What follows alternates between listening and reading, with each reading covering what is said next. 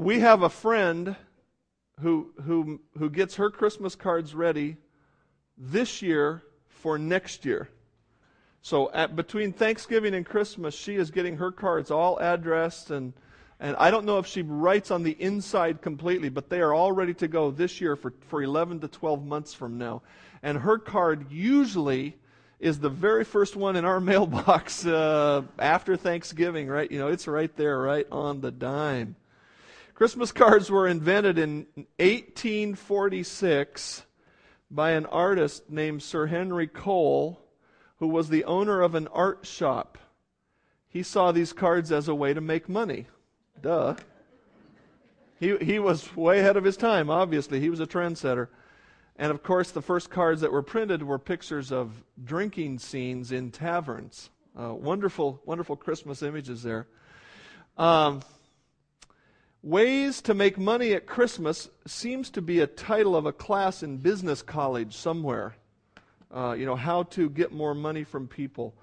I saw some decorations in the stores. I think almost at Halloween time this year, there were Christmas decorations coming into the stores. The commercialization of a spiritual event is not a new phenomenon. We're going to read about one of those events that was corrupted, essentially, that Jesus encountered as he began his ministry. Follow me in John chapter 2, verse 13. Now the Passover of the Jews was at hand, and Jesus went up to Jerusalem. And he found in the temple those who sold oxen and sheep and doves and the money changers doing business. When he had made a whip of cords, he drove them all out of the temple with the sheep and the oxen, and poured out the money changers and money, and overturned the tables. And he said to those who sold doves, "Take these things away. Do not make my Father's house a house of merchandise." Then his disciples remembered that it was written, "Zeal for your house has eaten me up." So the Jews answered and said to him, "What sign do you show to us, since you do these things?" Jesus answered and said to them, "Destroy this temple, and in 3 days I will raise it up." Then the Jews said, "It has taken 46 years to build this temple, and will you raise it up in 3 days?" But he was speaking of the temple of his body. Therefore, when he had risen from the dead, his disciples remembered that he had said this to them, and they believed the Scripture and the word which Jesus had said. I don't know about you, but when I read the Scripture, I see Jesus in a very intense kind of way that we don't see him very often. Some people may be looking at that saying, "Whoa, Jesus, take it easy." Others may be thinking, "Yeah, go for it, cleanse the temple." What is it that stirs the passion of Christ so? Well, let's look at this historical event of the Passover, because Jesus really got worked up here.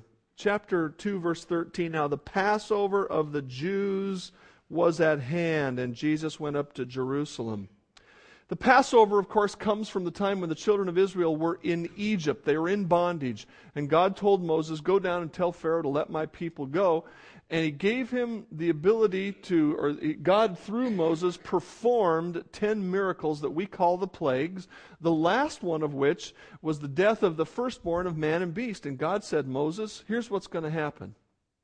Everybody who believes in me is going to sacrifice a lamb, and is going to take the blood of that lamb and put it on the doorpost and the lintel of their house, so that they will be inside with that blood figuratively covering them or protecting them.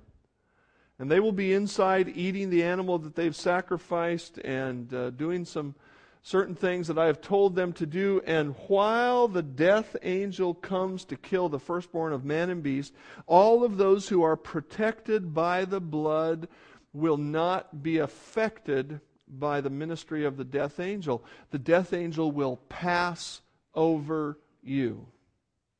And that's where the name of Passover comes from.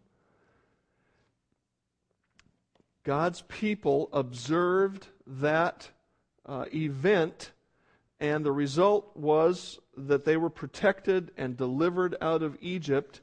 And then God said this, "So this day shall be to you a memorial, and you shall keep it as a feast to the Lord throughout your generations. You shall keep it as a feast by an everlasting ordinance." And so God said, not only are you going to have the Passover today, but a year from now, I want you to do it again, and I want you to do it every year. And then he added to that something called the Feast of Unleavened Bread.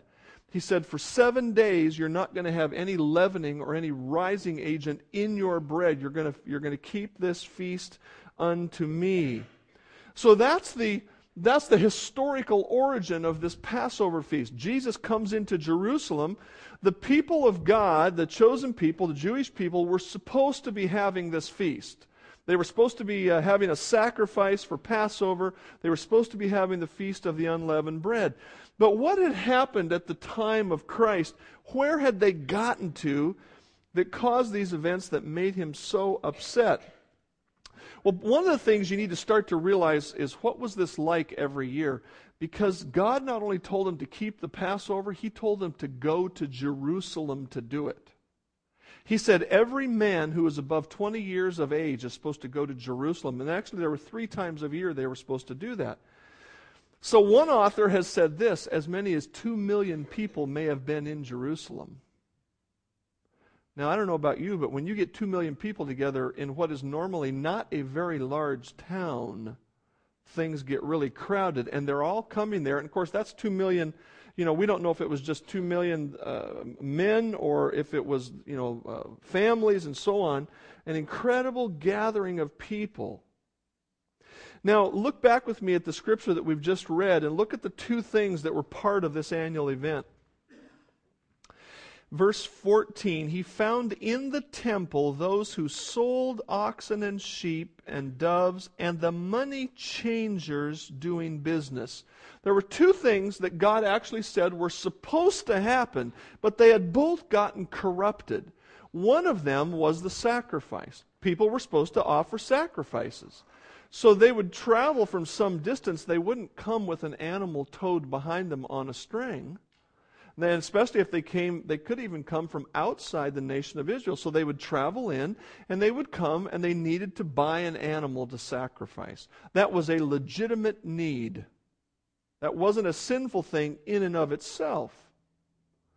So the sacrifices were going on, and the need to buy animals was going on. And so we read about the animals being sold, but there's something wrong with that we'll look at in a minute.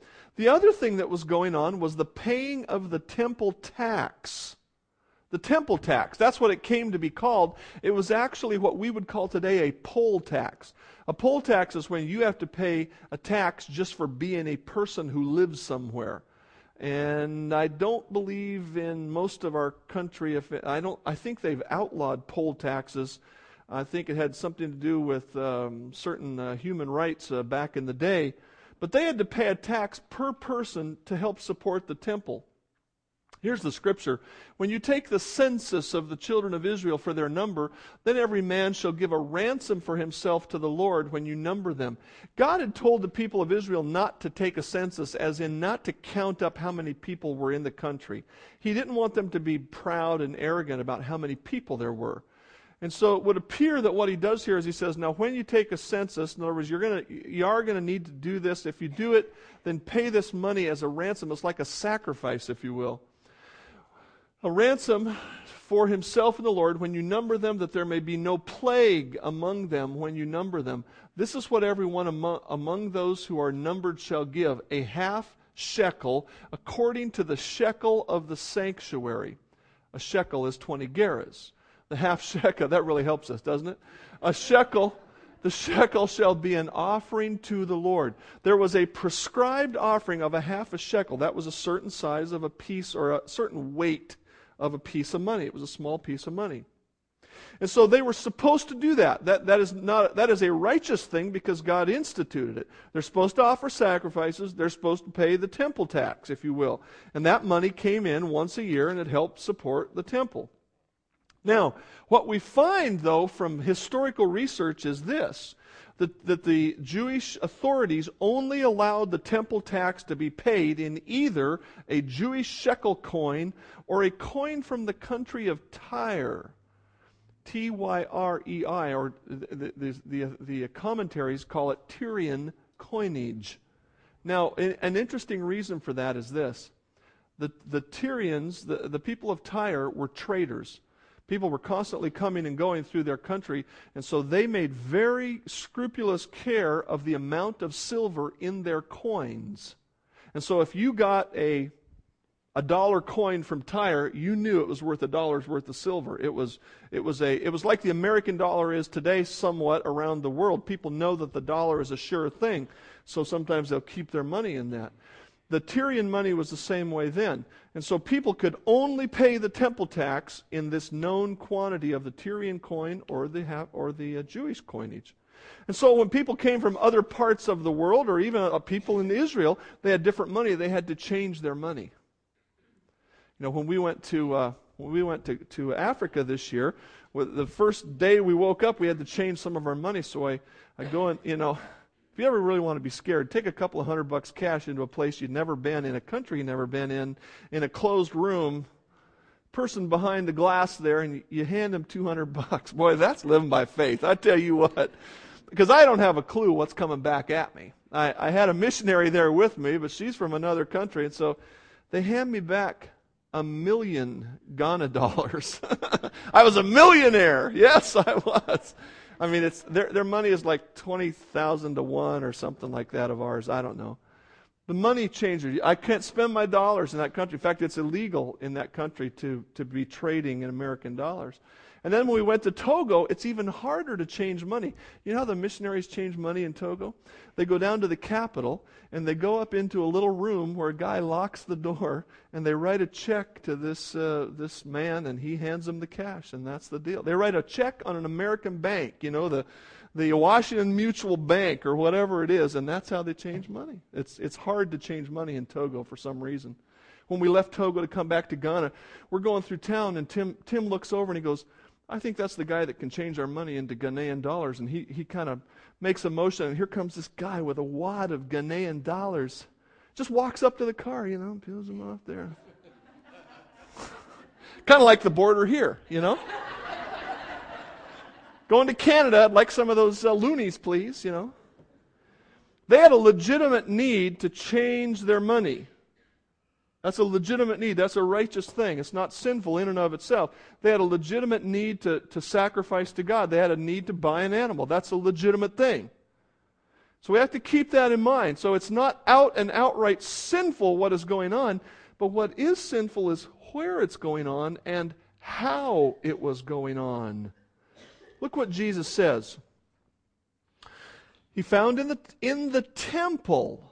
In the temple, he found those. Now, the word temple in verse 14 is not talking about, like, if you can picture in your mind the temple of God, and there was the holy place where the priest would actually go in and offer the sacrifice, or they had the bread and the lampstand and so on. Not in there, but in the far outer court, there was an area with a wall around it, if you will, that was about 14 acres of space.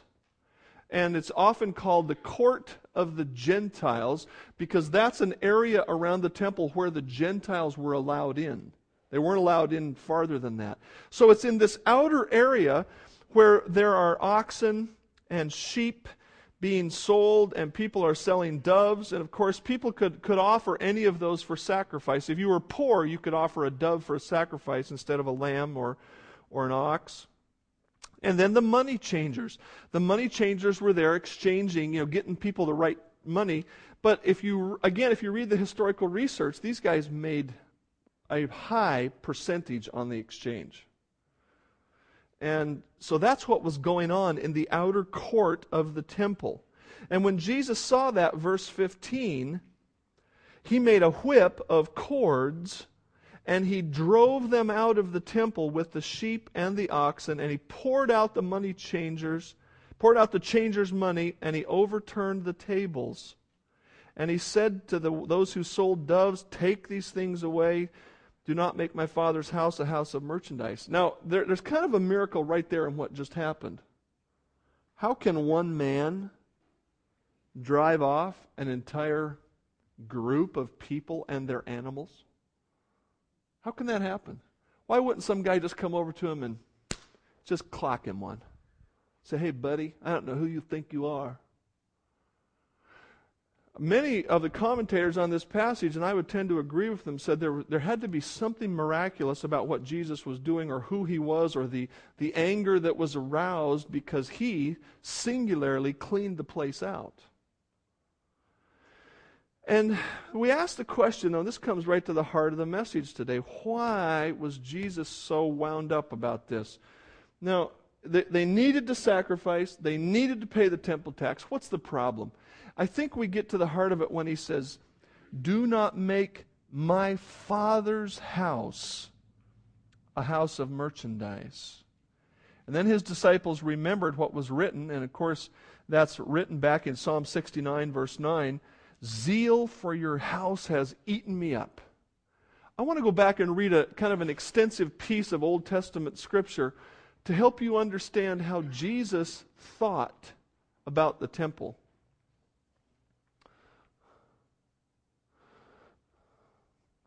From 1 Kings, the setting of this is like so. The temple has been built, and Solomon now is dedicating the temple to God. This is the first worship of God in the temple. This is Solomon's prayer. Then Solomon stood before the altar of the Lord in the presence of all the assembly of Israel, and he spread out his hands toward heaven. And he said, Lord God of Israel, there is no God in heaven above or on earth below like you, who keep your covenant and mercy with your servants, who walk before you with all their hearts. But will God indeed dwell on the earth? What Solomon was alluding to right there was this. He was saying, look, I know God is much bigger than this building. God is bigger than the earth itself. He dwells in all of the universe. Solomon had an accurate understanding of God. He knew that God is omnipresent. Everywhere that there is anything that we know of, He is there, not just in the temple. So he says, but will God indeed dwell on the earth? Behold, heaven and the heaven of heavens cannot contain you. How much less this temple which I have built? Yet regard the prayer of your servant and his supplication, O Lord my God, and listen to the cry and the prayer which your servant is praying before you today. So he basically, this is his opening prayer where he says, oh God, please hear my prayer. And now here's the prayer. That your eyes may be open toward this temple night and day, toward the place of which you said, my name shall be there. That you may hear the prayer which your servant makes toward this place. And may you hear the supplication of your servant and of your people Israel when they pray toward this place, here in heaven, your dwelling place. And when you hear, forgive. When anyone sins against his neighbor and is forced to take an oath and comes and takes an oath before your altar in this temple, then hear in heaven and act and judge your servants, condemning the wicked, bringing his way on his head, and justifying the righteous by giving him according to his righteousness. When your people Israel are defeated before an enemy because they have sinned against you, and when they turn back to you and confess your name and pray and make supplication to you in this temple, then hear in heaven and forgive the sin of your people Israel and bring them back to the land which you gave to their fathers. When the heavens are shut up and there's no rain because they have sinned against you, when they pray toward this place and confess your name and turn from their sin because you afflict them, then hear in heaven and forgive the sin of your servants, your people Israel, that you may teach them the good way in which they should walk. And you send rain on your land which you have given to your people as an inheritance. When there is a famine in the land, pestilence or blight or mildew, locust or grasshoppers, when the enemy besieges them in the land of their cities, whatever plague or whatever sickness there is, whatever prayer, whatever supplication is made by anyone or by all your people Israel, when each one knows the plague of his own heart, and he spreads out his hand toward this temple, then here in heaven your dwelling place, and forgive and act and give to everyone according to all his ways, whose heart you know. When Solomon was praying that prayer, where was Jesus?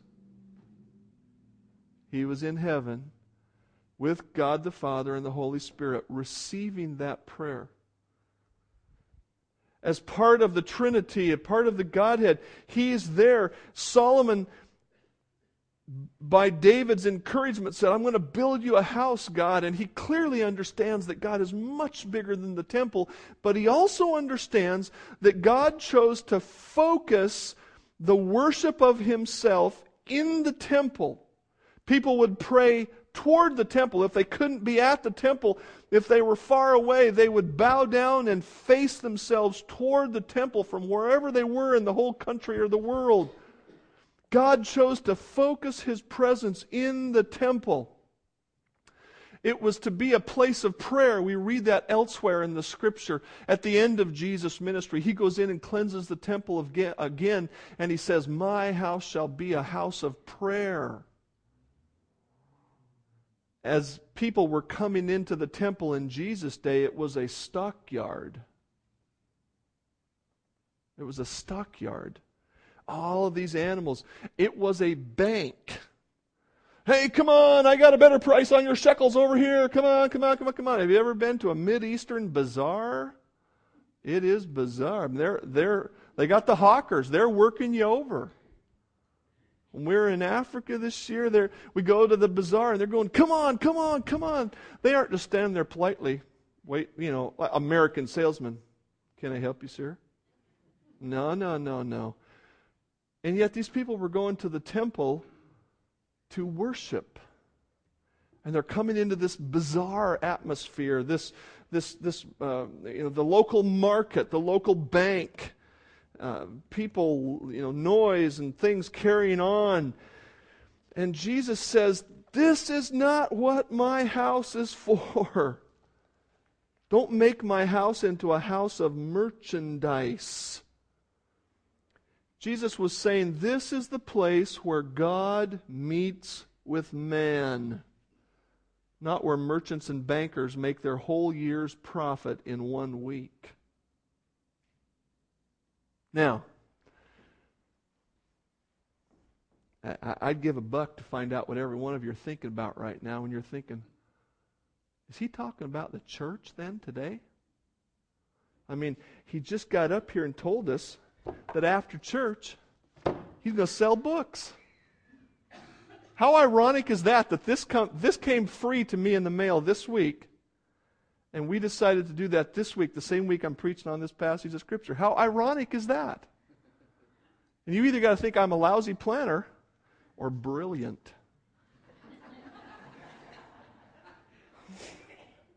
We've been down that road before.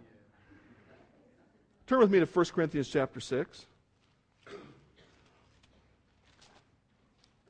I would submit to you that God is just as concerned about His temple today as He was then. That Jesus cares just as much about what goes on in His temple today as He did then. The question is, where's the temple? 1 Corinthians 6:19. Or do you not know that your body is the temple of the Holy Spirit who is in you, whom you have from God, and you are not your own? For you were bought at a price. Therefore glorify God in your body and in your spirit, which are God's. In a couple of chapters in John, we're going to see Jesus talk to a woman at the well, as the story is called. And she says at a point in that story, she starts to talk to him about where is the right place to worship.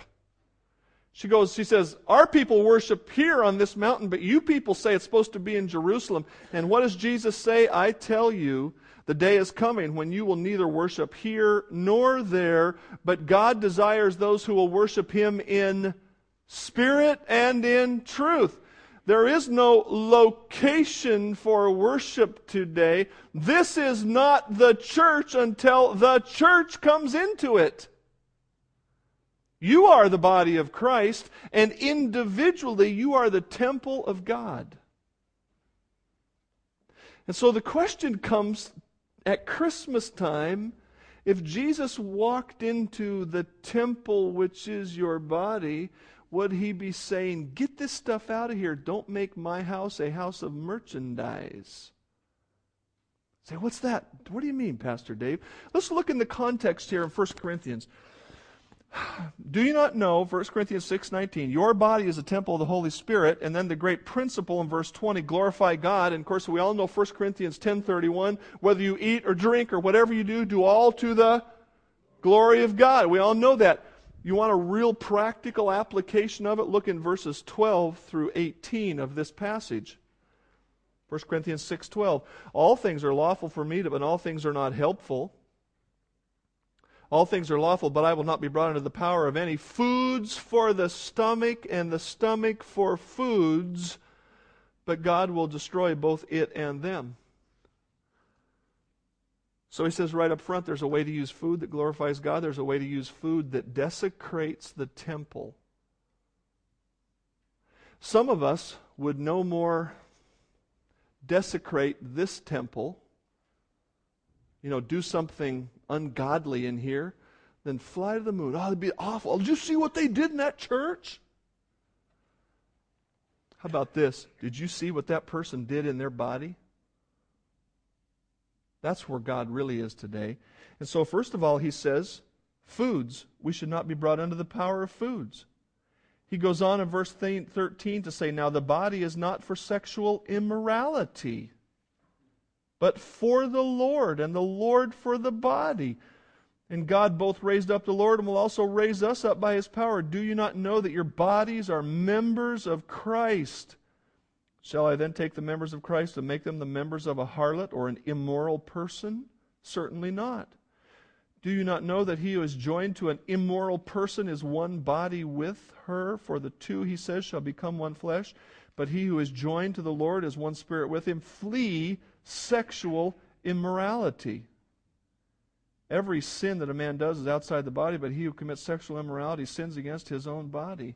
Or do you not know that your body is the temple of the Holy Spirit? And he goes on. You want to know how to keep from desecrating your body? He says, first of all, consider what you're putting into it and how that is affecting you. Second of all, he says, consider what you're doing with it.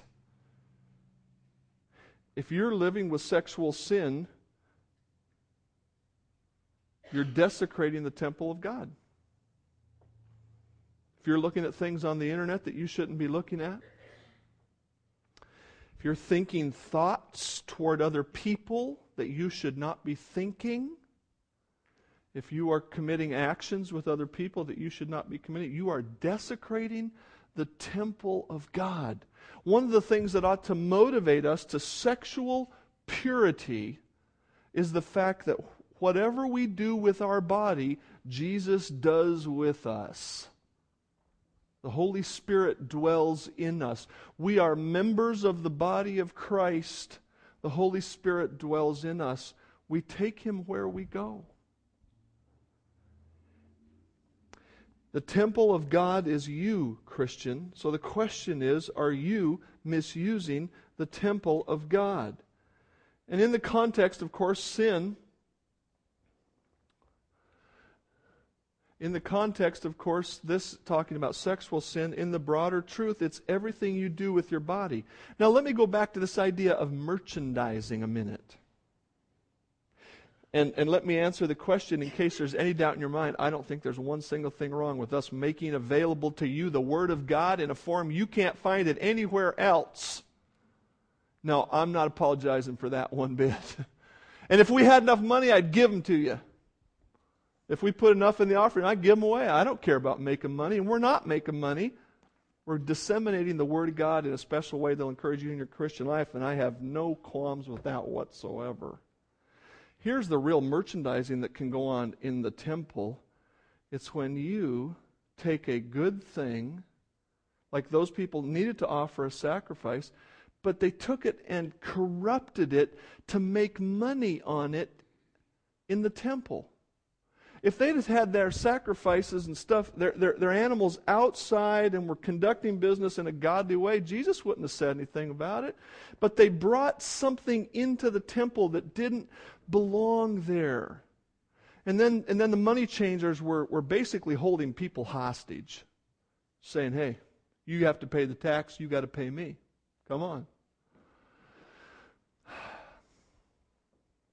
What's going on in your temple this Christmas? What I've titled my sermon is what I really want you to think about, and that is, what is driving you? What is it all about in your life? For Jesus, it was all about worshiping God purely and simply. And so I would ask you, are you being driven by a concern for the righteousness of God's temple, or are there other things that are driving you this Christmas season? What kind of things drive people other than a concern for righteousness? Oh, I think some people are driven by pride. I don't know what we were watching on TV last night, but they were advertising something, and I don't know if we were watching the infomercials or what, but it seemed like one of them, they were doing some kind of makeup thing, and they were basically saying, boy, you're just going to look good, and people are going to look at you, and you're just going to, and it was all about pride. That is not a Christian virtue. And if you are doing things at Christmas time that are driven by pride, like Tim the Toolman Taylor, who's going to have the greatest light display on the block, even if it kills him getting up on the roof to do it, because for sure he's got to beat that guy. That's not a virtue, that's a vice. Sometimes we're driven by the pride of our children and what our children accomplish. Look how great my kids are, and the obvious inference is, look how great I am. That is not a godly thing. Sometimes we're driven by fear. The fear of losing a relationship. The fear of losing a job. I talked to somebody this week who basically said, I'm working every Sunday. This is somebody who doesn't go to our church, somebody that I've known from the past. I'm working all the time, and my spiritual life is going right down. And I said, and I thought, I'm not pussyfooting around. I'm going right for it. I usually do a lot of pussyfooting around. You know how that is. But and I just said, I know what you need to do. You need to go to your boss and say, boss, I have to be off on Sunday mornings. I can start working at this time, but I have got to be off. I have got to be in church. And you have got to be ready to lose your job. Because that's what God is calling you to do, and you know you need to do it. The fear of loss keeps us from righteousness. The fear of losing a relationship, the fear of losing a job, drives us instead of being driven by the righteousness of Christ. Sometimes we're driven by security, money, and the stuff that it can buy. We want to feel secure. We don't want to ever. I don't want to have to be beholden to anybody. I want to be my own boss. I want to be my own man or my own woman. I want to have all this stuff set up. And so we do all of these things. We make all of this money so we can be secure. God says, are you driven by that or by me? Now, I think there's one more point that I'd like to draw to your attention from John chapter 2 as to who was Jesus the most upset with. In John chapter 2, he doesn't specifically talk to these people, but throughout the Gospels, Jesus gets extremely upset with the leadership of Israel. The leadership of Israel. Matthew 23:13, but woe to you, scribes and Pharisees, hypocrites, for you shut up the kingdom of heaven against men. For you neither go in yourselves, nor do you allow those who are entering to go in. Now, why do I bring this up here with John chapter 2? For a very simple reason. Is it possible that all of these people came into the temple, the court of the Gentiles, to sell their animals where they should not have been? Is it possible that they could do that without the permission of the leadership? Is it possible that the bankers came in and made lots and lots of money exchanging coin without the permission of the priests who were in charge of the temple? It's quite likely that the priests who were in charge of the temple were making a little extra. At the very least, they were giving permission for this to go on. Why hadn't they made a scourge of cords and driven these people out and say, get outside of our temple, get outside of here and do your business somewhere else. This is not the place for this. But they let it go on. So much so that when Jesus did this, look what they said in verse 18. So the Jews answered. That's an interesting way. They answered his actions. The Jews answered and said, what sign do you show to us since you do these things? In other words, what they didn't say, you know, Jesus, you're right. We shouldn't be doing this in the temple. Instead, they got defensive and they said, who gives you the authority? And so they were looking at him potentially as a prophet, which wouldn't have surprised them greatly that God sent them a prophet. They asked for a sign to prove that he had the authority to do this, or a miraculous proof. And Jesus answered and said, here it is, destroy this temple, and in 3 days I will raise it up. Then the Jews said, it has taken 46 years to build this temple, and will you raise it up in 3 days? They were actually in a process of rebuilding the temple. Solomon built the temple. It was torn down under siege by their enemies, and then it was rebuilt under Zerubbabel, and then it had fallen into disrepair. And from about 20 BC up until this time here, which would be about 46 or whatever it is, 26 or so AD, somewhere in that neighborhood, they had been rebuilding the temple. And so they said, it's taken 46 years. It wasn't completed, by the way, for another 20 years. It has taken 46 years to build this temple, and will you raise it up in 3 days? But he was speaking of the temple of his body. Therefore, when he had risen from the dead, the disciples remembered that he said this to them, and they believed the scripture and the word which Jesus said. But clearly, the leadership here doesn't go along with Jesus. They don't believe, they don't agree. They're questioning him, which means they were perfectly happy with the way things were. Jesus goes on in this chapter of Matthew here. There are 8 different woes that he pronounces against the Pharisees, and he just criticizes them greatly. Woe to you, scribes and Pharisees, hypocrites, for you travel land and sea to win one proselyte, and when he is won, you make him twice as much of a son of hell as yourselves. Woe to you, blind guides. So where is the biggest sin in the story of the cleansing of the temple? I think it lies with the leadership of the Jewish priesthood for allowing this practice to go on. Now, where has that sin come home to us today? I would submit to you today that those of us who are in any position of spiritual leadership have a responsibility to train those under us in how they take care of their temple. And that starts with a pastor. And that extends to the deacons and to the Sunday school teachers and the Awana leaders and the youth group leaders and anybody who influences other people in the church. Should we close our eyes and stop our ears when we hear of people desecrating their temple of God? Frankly, one of the hardest things I have to do is to know how quick to go, how much to say, how much not to say. People call me and say, did you hear about so-and-so?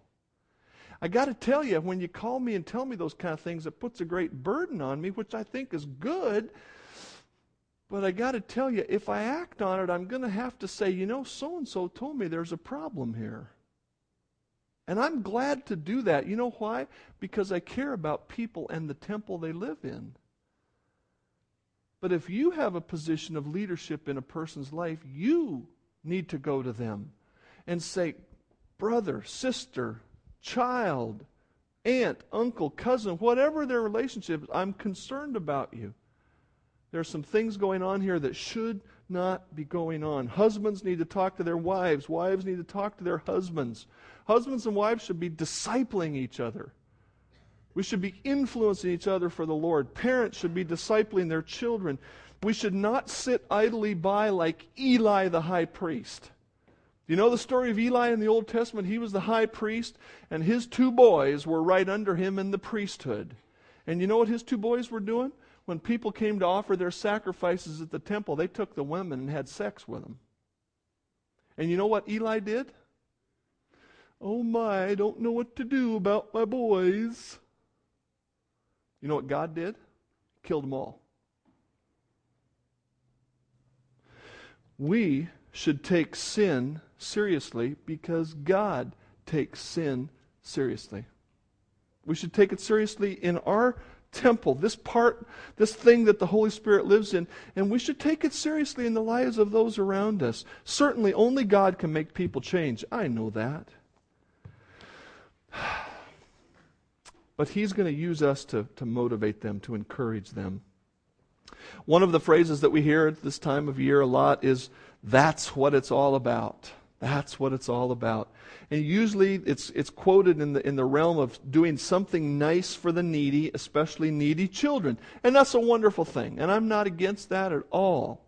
Some of you are involved in those kinds of things at work. That's great. I heard an honest appeal finally this week. I've never heard this before. A guy is trying to get people to give gifts to foster children, and he says, you know you want to get that warm feeling inside. And so give a gift to a foster child. It's not about helping out the foster child. It's about you feeling good. Hey, friends, if that's all that's driving you at Christmas time, I got news for you. Your temple's been desecrated.